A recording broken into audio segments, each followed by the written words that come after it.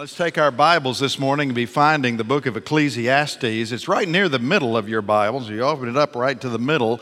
You'll probably land somewhere around the book of Psalms if you're not sure where it is. Psalms, Proverbs, and then the book of Ecclesiastes. If you need a Bible, it's on page 518 in the Pew Bible that's in the rack in front of you today. And we begin a brand new summertime series out of the book of the Bible that's much discussed, much debated, much talked about.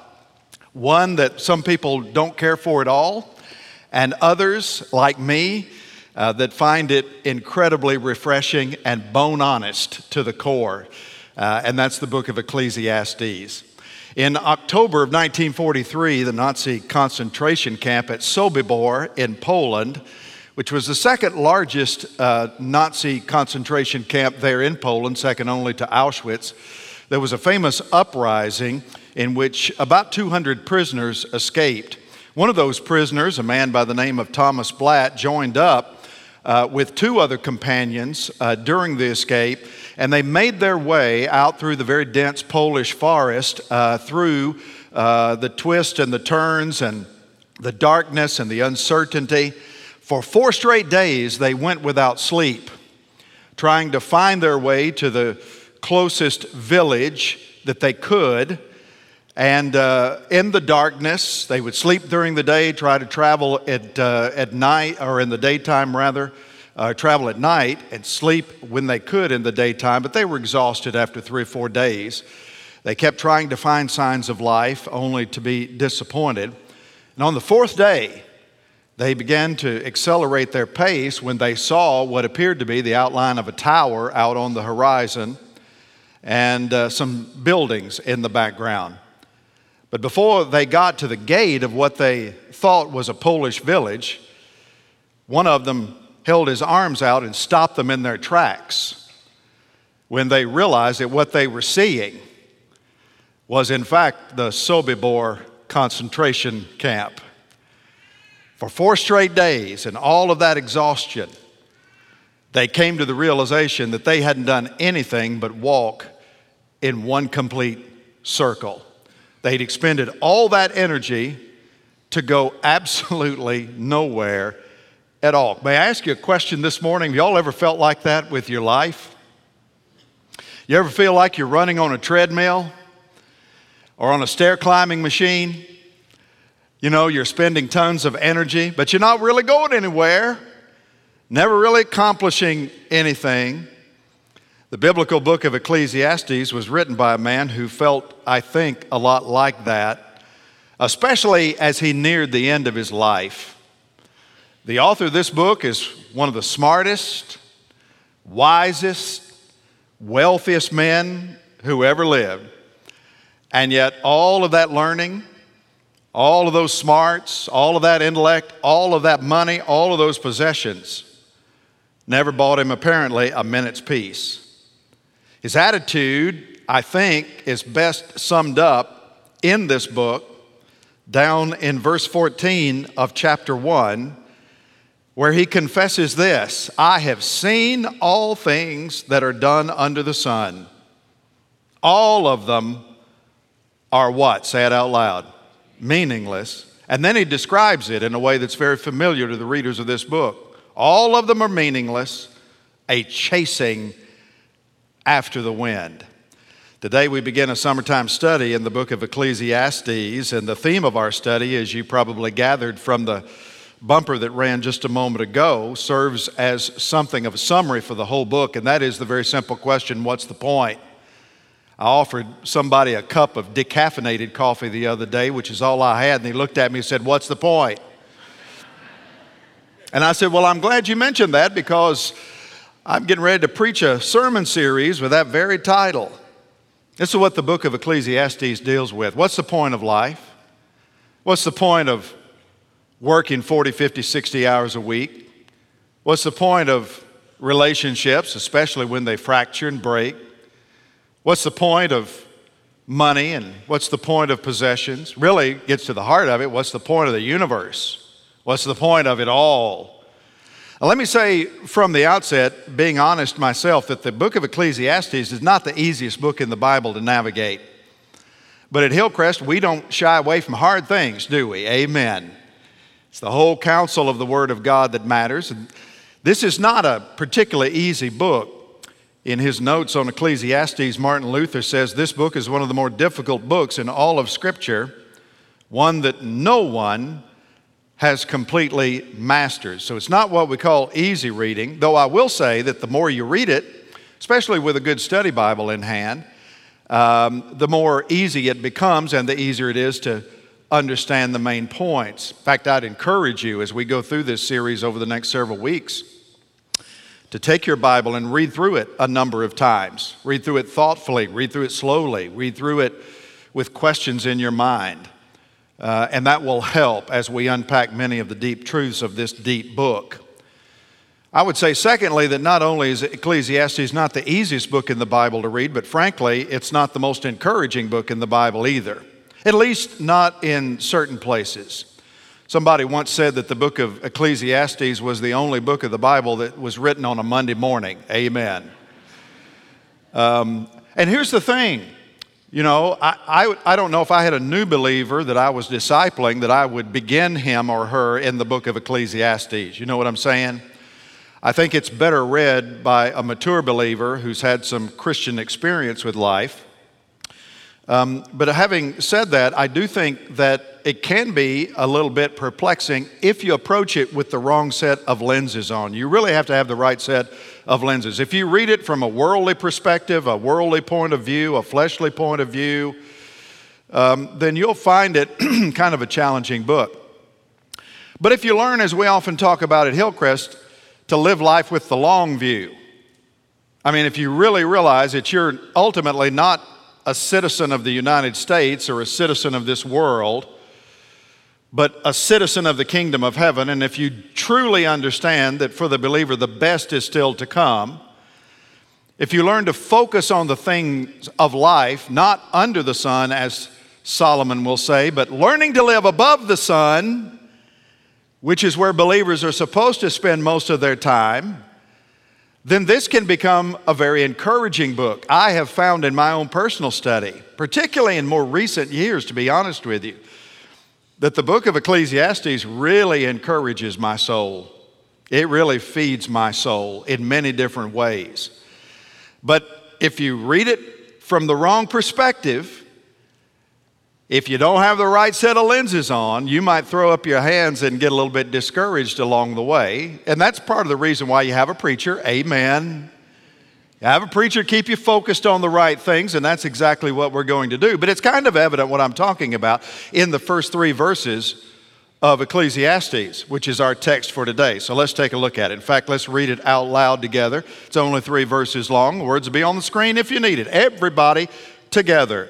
The words of the preacher, the son of David, king in Jerusalem. Vanity of vanities, says the preacher. Vanity of vanities, all is vanity. What does man gain by all the toil at which he toils under the sun? Y'all see what I'm talking about? Right there from the outset, the very beginning. Most people who speak for a living understand that the most important words that come out of your mouth are the first words and the last words, right? First thing you say and the last thing you say. And those first remarks are especially important because they kind of set the tone and the direction of your communication. So usually you want it to be positive, encouraging, right? Sometimes even humorous, get people laughing at the very beginning. But here in Ecclesiastes, it's like a smack right upside the head. And the author hits us right between the eyes with this opening salvo that on the surface anyway seems to be on the negative. In fact, the German scholar Gerhard von Rad went so far as to describe the author of Ecclesiastes as a bitter man suspended over the abyss of despair. He was reading it with the wrong lenses on, although I can see why he would say that. But I don't think that's the case at all. In fact, let me give you this morning, as we just kind of introduce our study, several reasons why we do well to read Ecclesiastes, why every believer needs to read it, every believer needs to understand it, every believer needs to know what the main point is so that they can understand what the point of life is. First reason that we study Ecclesiastes is because it's honest about life. In fact, I think the book of Ecclesiastes, if I could just phrase it this way, is the most honest book in the Bible. And that's part of the reason why it's always been a really compelling part of the Scriptures for me. Not because it's cynical and not because it's fatalistic, but because it's just so real. I mean, Ecclesiastes is the most real book in the Bible. Sometimes it's so real that the word we might use to describe it is raw. The novelist Herman Melville, if you've never heard of Melville, you surely have heard of Moby Dick. And he was a believer. And Herman Melville once called Ecclesiastes the truest of all books. And that's what it is. It's just a bone-honest book about life in the real world where the author pulls no punches and holds nothing back. And so we study Ecclesiastes because it's just honest about life in the real world. But also we study Ecclesiastes, secondly, because it addresses life's most difficult questions. Ecclesiastes is going to talk about many of those questions that so many of your lost friends and relatives often raise when they have objections to Christianity. It's going to deal with questions that many, if not most people, still ask very regularly and frequently today. What's the meaning of life? You ever ask yourself that question? You ever known anybody that's ever asked that question? What's all this about? What's life really for? What's the purpose? What's the meaning? Is there any hope? Or if things are so good, why do I feel so rotten? You ever felt that way in your life before? You ever known anybody that's ever felt that way? Or how about the question, does God really exist? Is there a God? Well, that's addressed in the book of Ecclesiastes. Or maybe the question, if God does exist, does God know my name? If He knows my name, does He really care about my life? If there is a God, does He have a personal plan for me and the direction of my life? Or how about this question, why do bad things happen to good people? Oh yeah, you've had that question before, as has most of the world. You see, the author of this book explores all of those questions because they're the critical questions of life, challenging us at the deepest level. And the thing about Ecclesiastes, it will not allow for simplistic, childlike, Sunday school answers. I mean, these are deep questions that are addressed that demand thoughtful responses.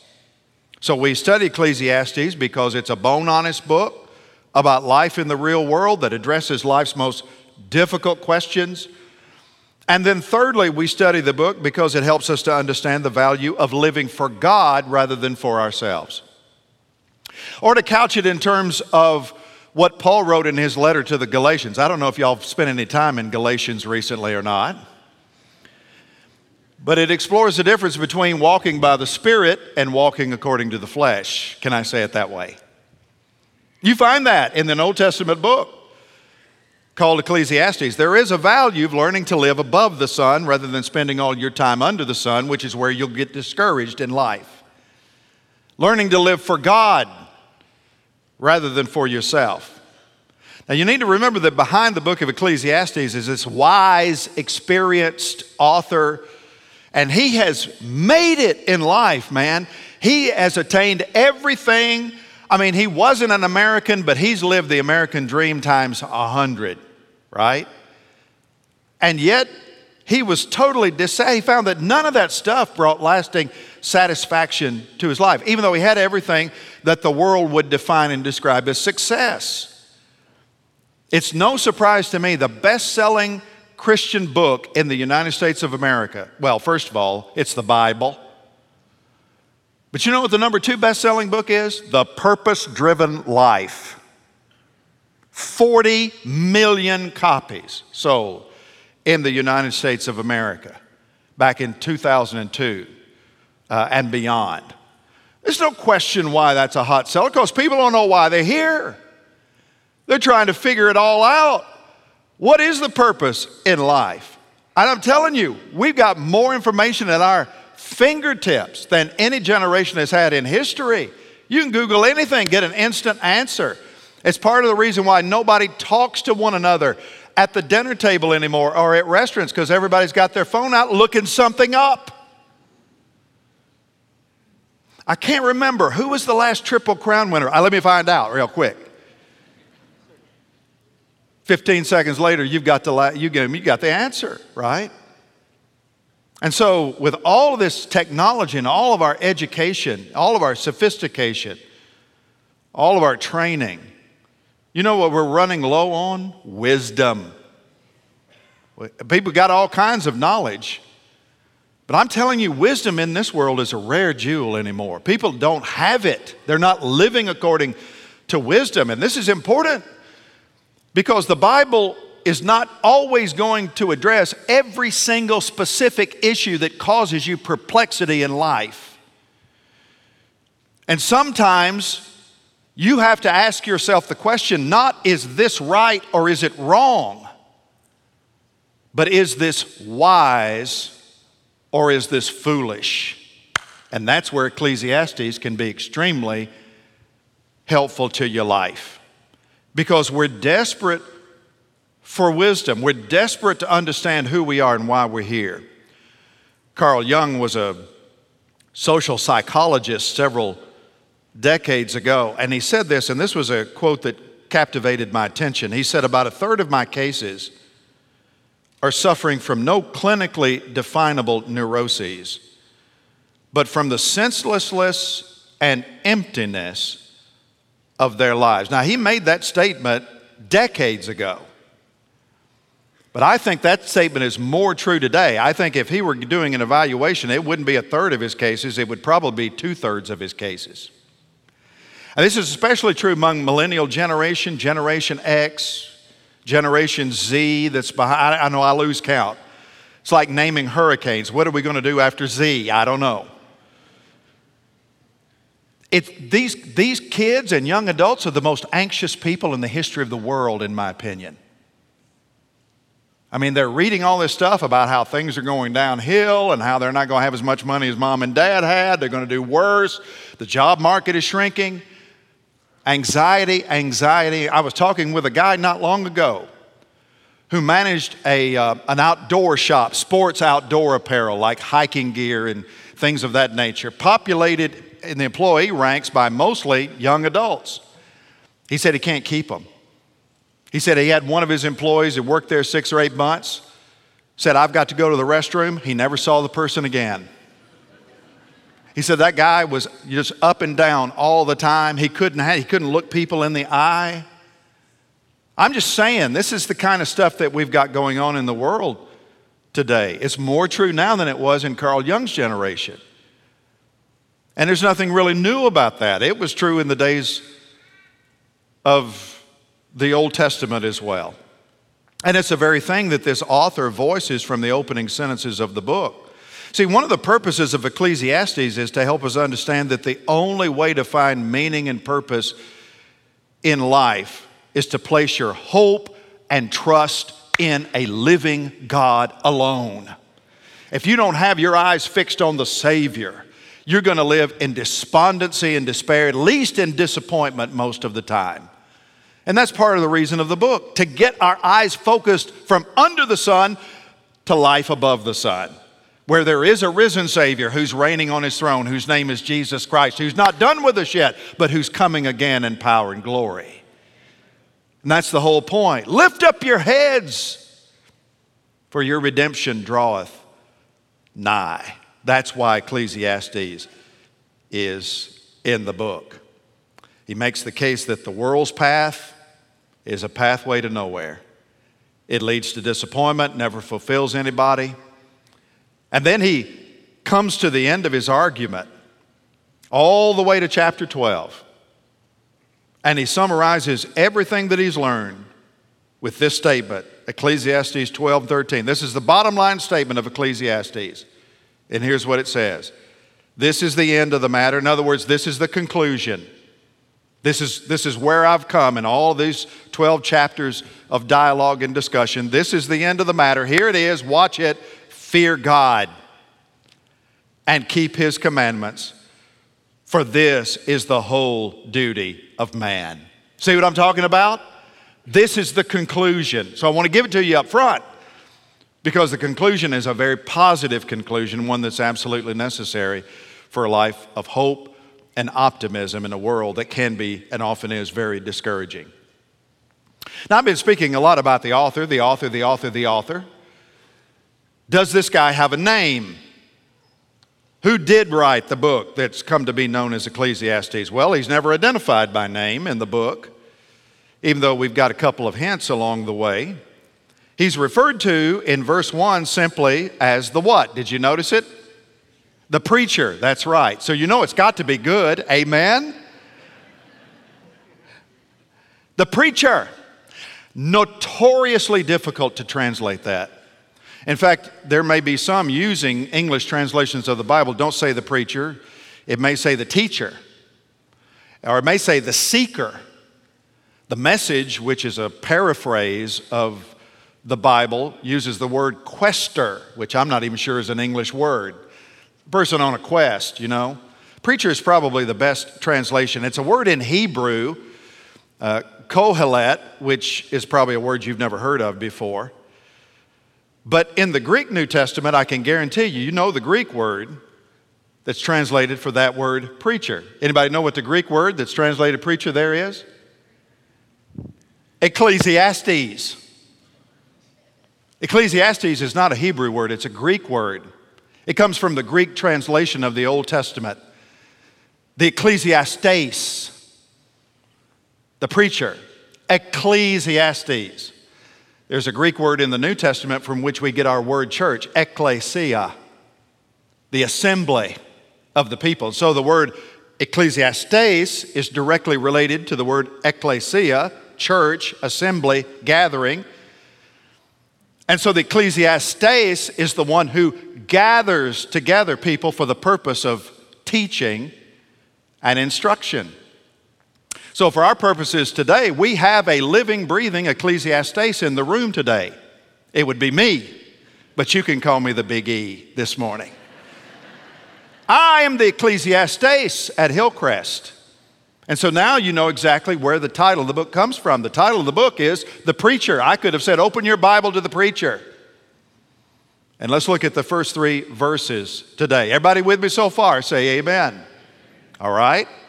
Now, who is that? We got his title, but who's the guy? Well, based on what comes next, we believe this preacher, this teacher, this one who seeks truth to impart truth is none other than Solomon, king of Israel. Because he's identified here as the son of David, king in Jerusalem. I don't know about you, that pretty well narrows the field, right? Because Solomon was the only son of David who ruled after David over the United Kingdom of Israel. Solomon, by the time he writes this, is a senior adult. He had ruled over the United Kingdom of Israel following in the footsteps of King David. Solomon had ruled for almost 40 years. He's likely the wealthiest man who'd reigned. In fact, I think you can make a case Solomon is the wealthiest man that ever lived, taking the time value of money into account. Very wealthy man.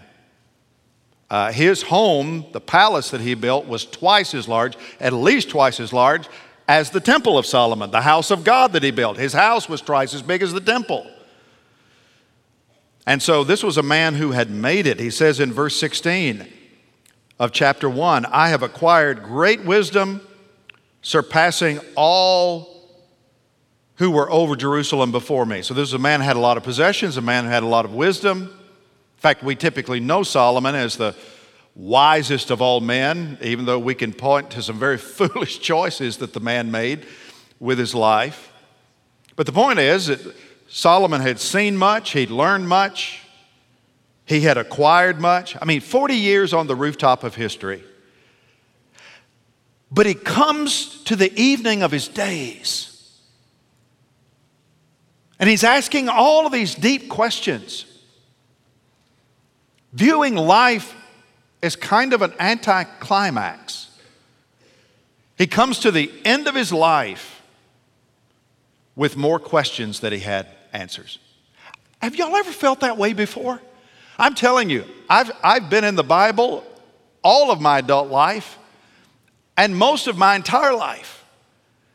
And sometimes it seems to me that the more of the scriptures that I know, the more questions I have about life.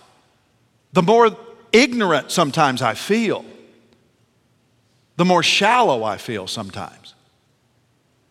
Solomon wrote 3 books contained in our Bibles. He wrote the Song of Solomon. In fact, some have said that he wrote a Song of Solomon in the morning of his life. That's a book about sex, by the way. Amen. He wrote that early.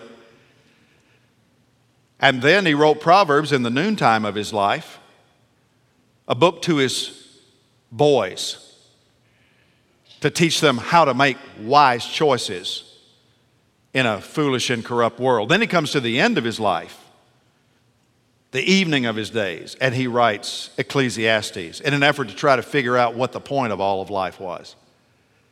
And nowhere is that more clear than in his opening statement, which is the most familiar statement in the whole book. Vanity of vanities, vanity of vanity. He repeats it for emphasis. All is vanity. What does man gain by all the toil at which he toils under the sun? That word vanity is maybe the key identifying word in all of Ecclesiastes. You know how many times that Solomon will use the word vanity in Ecclesiastes? 31 times. 31 times in 12 chapters. It's all over the book. And this is another Hebrew word that's kind of challenging to translate. It really refers to a breath or a vapor. Did y'all watch closely the bumper that we rolled, how smoky all that looked? Well, that's what the word vanity means.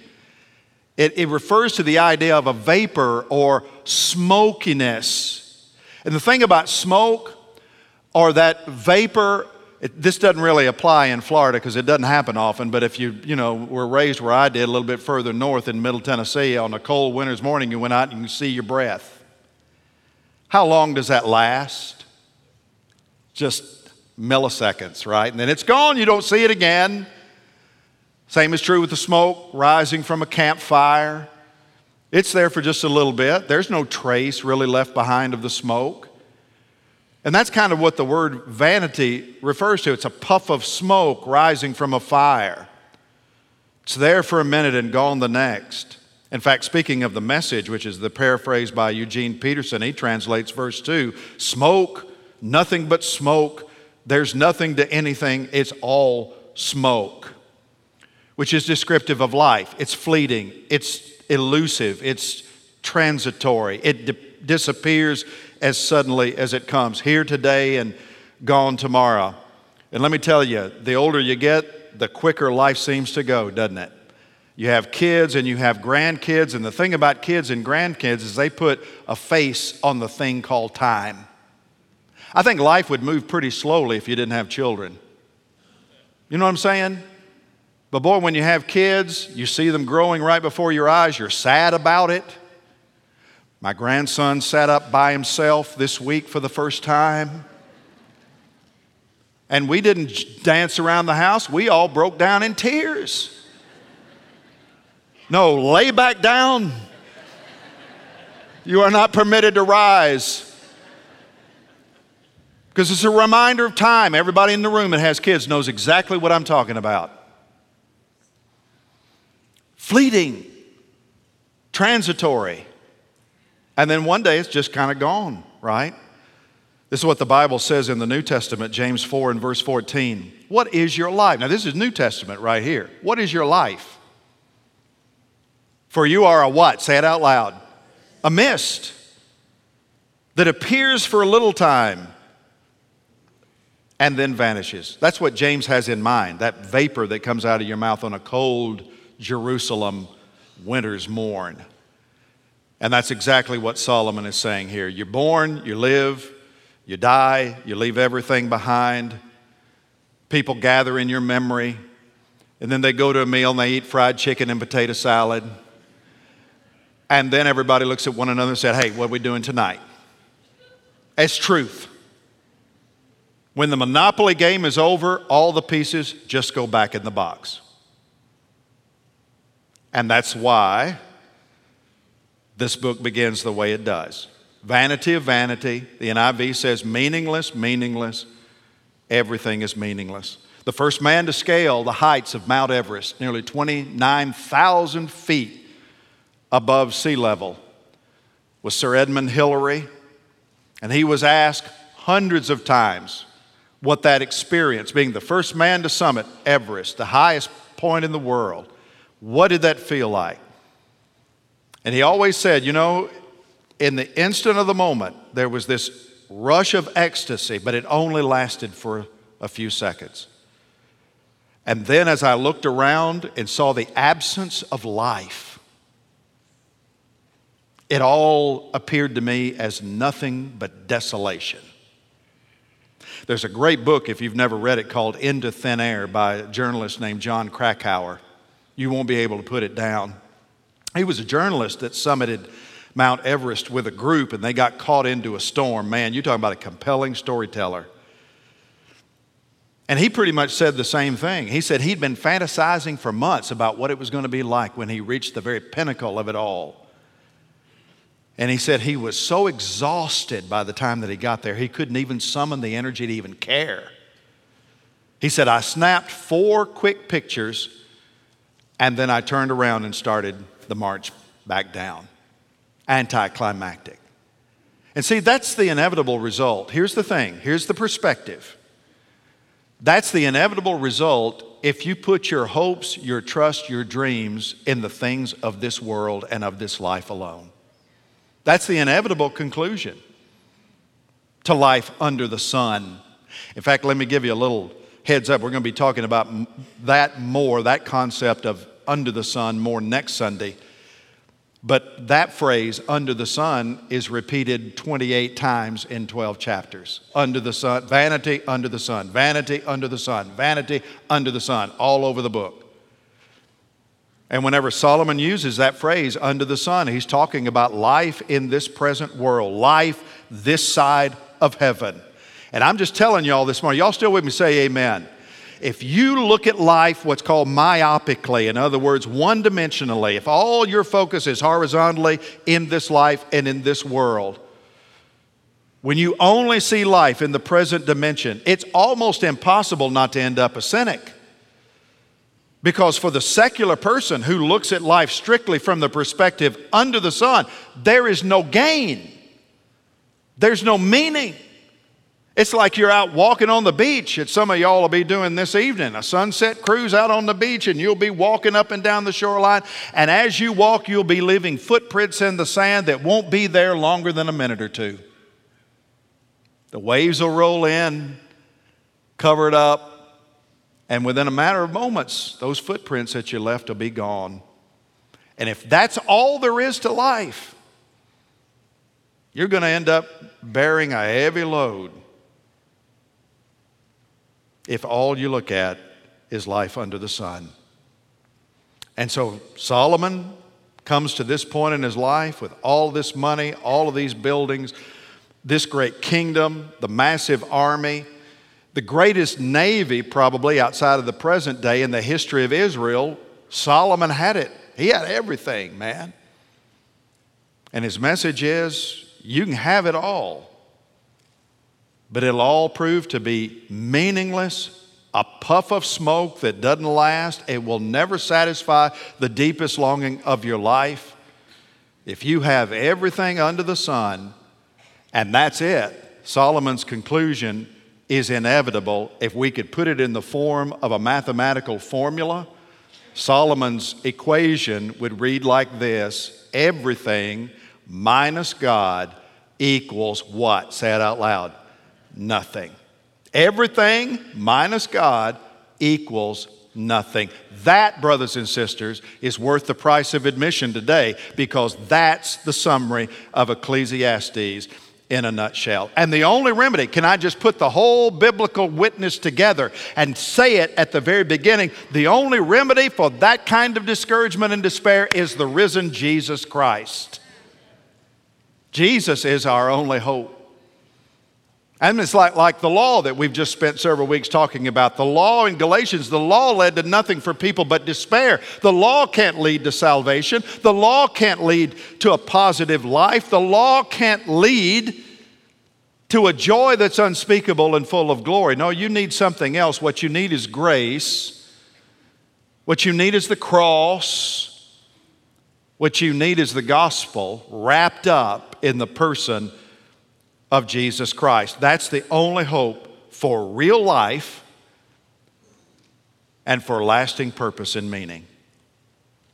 What does man gain by all the toil which he toils under the sun?